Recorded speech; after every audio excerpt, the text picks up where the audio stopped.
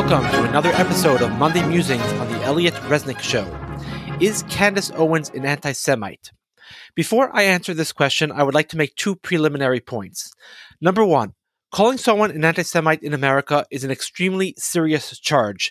It's almost as bad, if not worse, than calling someone a racist. You're basically calling someone a terrible, vile person when you call him an anti-Semite. So unless you're really, really sure that someone is an anti-Semite, you probably should not call him or her one. We conservatives hate when people call us racist, sexist, ageists, homophobes, and all the rest. Well, don't do unto others what you don't want done to you. If we hate the name-calling game, we should not turn around and play it ourselves unless we are absolutely sure we're correct and that it's necessary. Preliminary point number two. Candace Owens is a conservative hero. I don't think that's debatable. She and only a handful of others like Matt Walsh, Tucker Carlson, Jesse Kelly are part of a new generation of conservative leaders who take no prisoners and pull no punches. On every major issue in recent years, Candace Owens has been correct and has been fearless in defending her position. I'm talking about issues like the BLM riots, COVID lockdowns, the COVID vaccine, George Floyd, transgenderism, the war in Ukraine, and more. She's even been outspoken on the ills of therapy and fooling around before marriage. When is the last time you heard the older generation of conservatives, people like Sean Hannity or Mark Levin, both of whom I like, but when is the last time you heard people like that talk about the value of adhering to biblical morality and waiting until marriage to be intimate with a member of the opposite gender? Probably never. Why? Because that generation did not and still does not talk very much about morality or religion. Candace Owens and a handful of other young conservatives do. There's much more for me to say about Candace, but my point is that Candace has been a tremendous force for good for those of us who care about America and those of us who care about biblical values, which I'm pretty sure is every single person listening to this podcast. So before we investigate whether Candace Owens is an anti-Semite, I think we have to ask ourselves, do we really want to destroy this woman? Do we want to destroy a woman who on every other issue has been a force for good? Do we want to destroy a woman who might be necessary to defeat the dark forces of the left? I would argue no, we don't want to destroy this woman. In fact, I think we owe her a tremendous debt of gratitude and that we should celebrate her. I also think we should be approaching this question as Americans, not as Jews. Of course, we're both, but we should only be opining on American politics from an American perspective, in my opinion. Now, of course, you're entitled to care about the Jewish people more than you care about the American people. But if you do, you should either move to Israel or keep quiet. The implicit deal every American citizen makes with the rest of his fellow citizens when he enters a political debate is that he will put America first insofar as this particular issue is concerned. So I might be against the Ukraine war while you might be for the Ukraine war, but the basis for both of our positions is what's good for America. If that is not the basis, then you don't have a country. You just have an amalgamation of selfish groups and selfish individuals. The only moral basis of any political debate that you're having with a fellow citizen is this or that policy good for this country? So in 1946, for example, England needed a large financial loan from America, and Jews at the time were very upset at England because of its anti-Jewish position in Palestine. Yet, nonetheless, people like Representative Saul Bloom, who was the most powerful Jew in Congress at the time, on whom I wrote my PhD thesis and my most recent book, people like Bloom voted for the loan. Why? Not because he was happy with England, but because he said, as a U.S. congressman, I have an obligation to consider first what's good for America.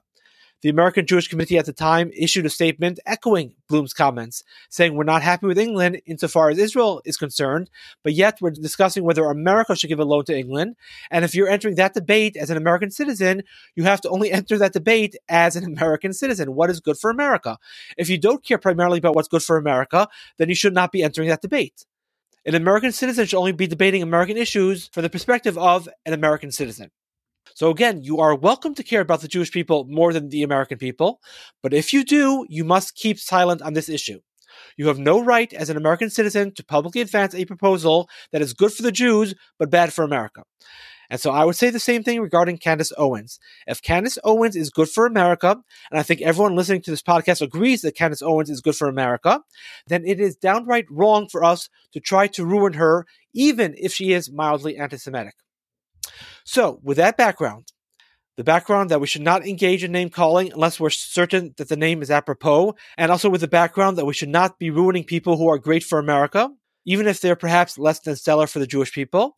With that background in mind, is Candace Owens, in fact, an anti-Semite? I happen to think the answer is no. Let's start with a minor point.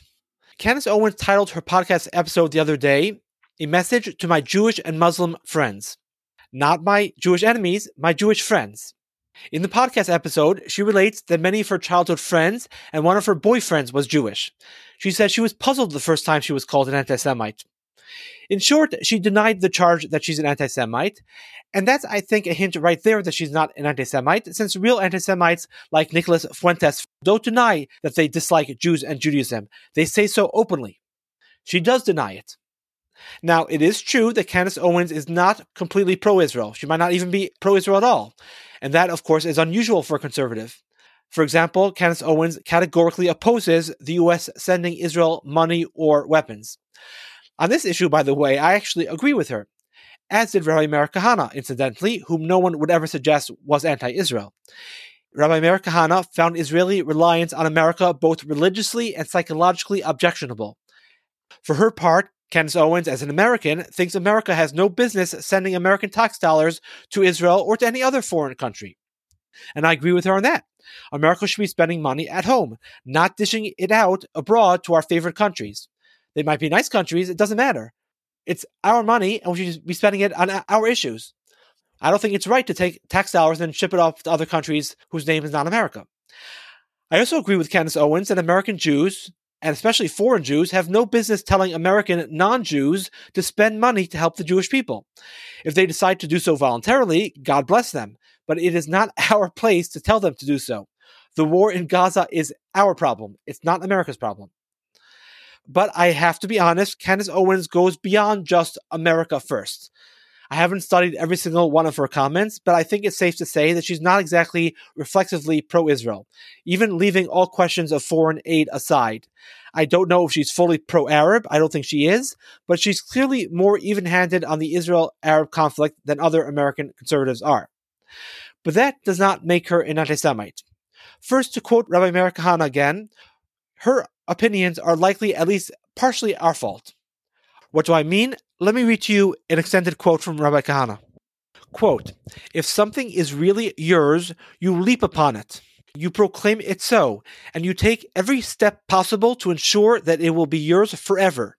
If you do not, then your pious speeches about ownership will be met with doubt and disbelief. And on the other hand, when the other side, the Arabs, daily, hourly, and loudly shout and proclaim that the land is quote-unquote Palestine, what the world sees is an apparent choice between Arabs who claim that the land is theirs and who fight and die for it, and Jews who keep a quote-unquote status quo, which is nothing more than, quote, the occupied territories. What do we expect from an objective person? I sometimes use the analogy of someone throwing rocks at your house. If someone threw rocks at your house, you would, of course, call the police. If you didn't call the police, though, a bystander would be correct to start questioning whether you really think that the home is yours. No true homeowner wouldn't call the police.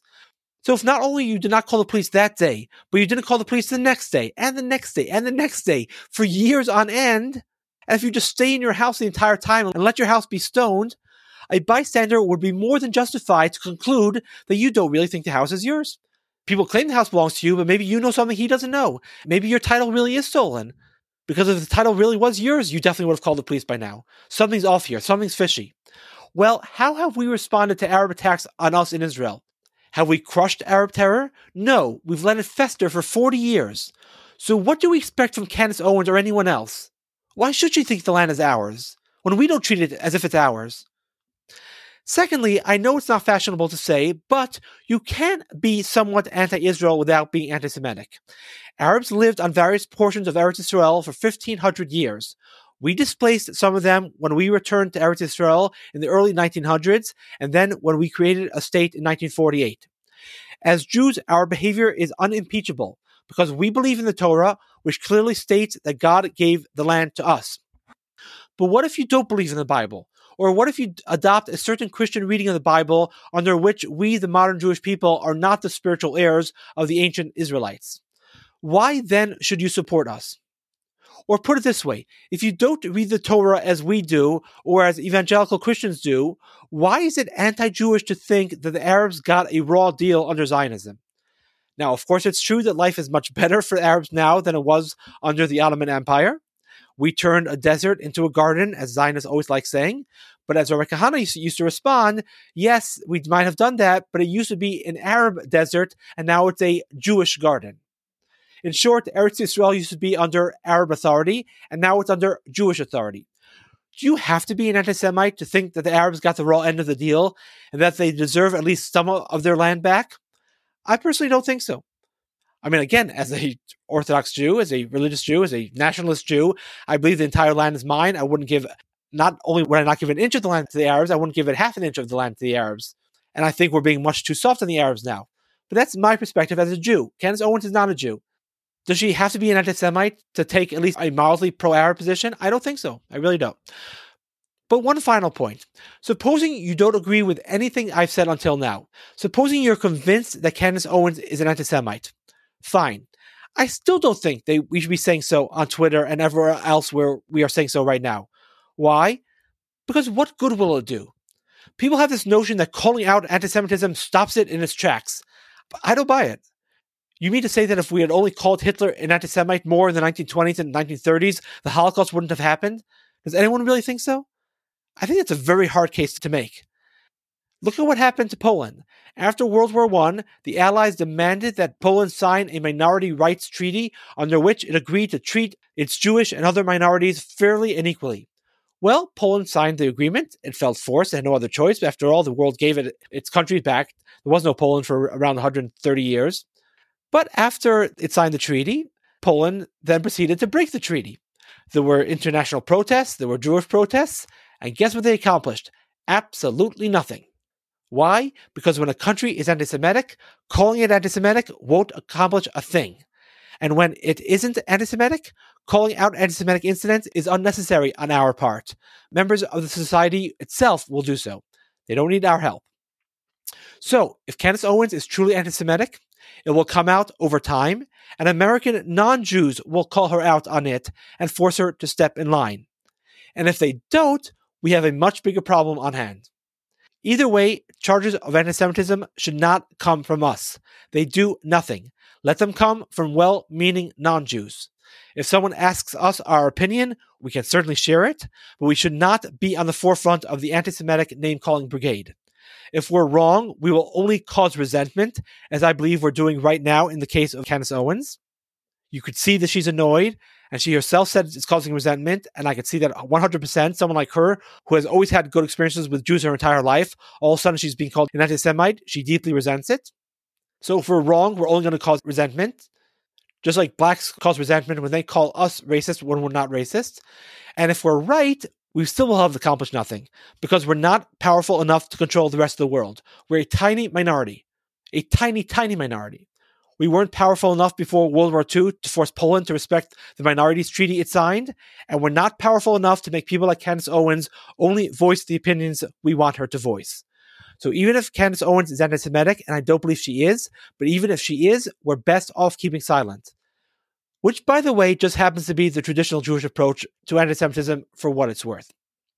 So to review, name-calling is a mean-spirited business, and we should only engage in it if we're absolutely sure we're on target.